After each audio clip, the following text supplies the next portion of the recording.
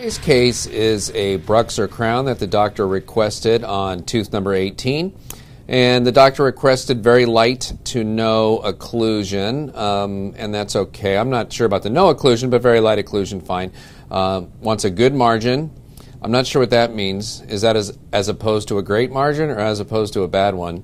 And then a marginal ridge even with the adjacent teeth, proximal contact slightly higher and tighter. And I do like the fact that we're being asked for a Vita 3D Master shade, and that's fantastic because I'm a big fan of the Vita 3D Master shade. So let's go ahead and take a look at what the doctor sent us. We have the impression here. And as we look around, it's certainly I've shown enough impressions, hopefully, where you start to get an idea in mind of what it's supposed to look like as we look as an impression. And I love to see impression material beyond the margin so that I can look and see the end of the margin and then see that nice fin of material beyond the margin, a very definite bit of material in the sulcus that's really an impression of the root surface. And not quite seeing that here doesn't mean it's unusable, just means that it's not ideal. You know, we're hopefully striving for ideal impression. So it's not ideal, but until we look at the model, we're not sure whether or not, you know, the doctor would be asked to take a new impression. Of course, we're going to hold it up to the light to see if we can see through. I can see some contact on the anterior teeth. I don't see quite as much as I thought I would on the first molar right in front of it, but what I definitely see is on the distal of that tooth, you can see where the prep is in fact in contact with the opposing tooth. So had the dentist taken a little closer look at this impression, they would have known right off the bat that they were going to have a problem and didn't have enough reduction, and probably could have taken care of it right then and taken another impression. So here's the model that's been poured up. We based out a little area here where there was a much bigger divot in the impression. And as we look at it, the issue is going to be when we close the articulator, we're going to see that we don't have a lot of room. In fact, if we look at it from the rear, from the distal, we're going to see that we don't have a ton of room here in the area of the distal marginal ridge. The explorer tip doesn't want to fit between the prep tooth and the opposing tooth. So this resulted in a phone call to the dentist. As I flip this over, you can see the types of stickers that we put on the articulators when we call the doctors back and we're given instructions from the doctor. And the doctor actually said on this one to adjust the prep with a reduction coping and mark that in red, and then also adjust the opposing to make enough room for this restoration since we don't have enough room, and mark that in black. And so this kind of presents a difficult situation for us.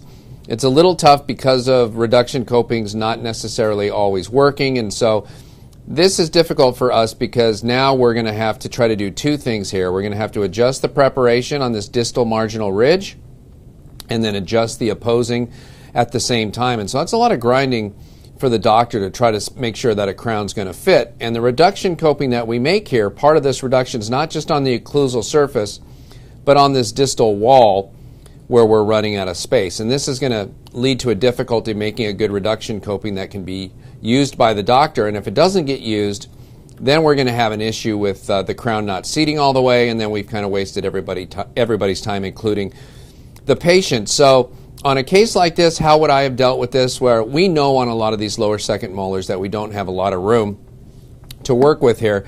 And this is one of the areas where I use one of the burrs on the reverse preparation kit that doesn't see a lot of usage in my typical crown and bridge technique. And that is the 0.6 millimeter depth cutter, the very first depth cutter you see here. We use the 1.5 and the 2 millimeter and a lot of these other burrs in my standard crown and bridge technique. In fact, we use all of them. The one that doesn't get used is this 0.6 millimeter depth cutter. And this is the one that used to be used for prepping porcelain veneers when we just wanted to reduce 0.6 of a millimeter. It's now all of a sudden got a new use for me, and I'm using it a lot more, and we'll take a close-up look at this 0.6 millimeter depth cutter. It's getting a lot of use for me with Bruxer restorations just like this. And so what I'm able to do with this 0.6 millimeter depth cutter is go to a tooth that I'm going to be working on. We'll just say it's going to be the first molar, even though it was really the second molar. And I'll go to the areas where dentists commonly under-reduce. And this is a problem certainly that I've been prone to myself. In fact, if we look and have the patient bite down on the articulator, you can see how much room we have here on the mesial buccal. The mesial buccal, we can definitely take a mirror. We can pull the patient's cheek back. This is an easy one for us to see from where we're sitting.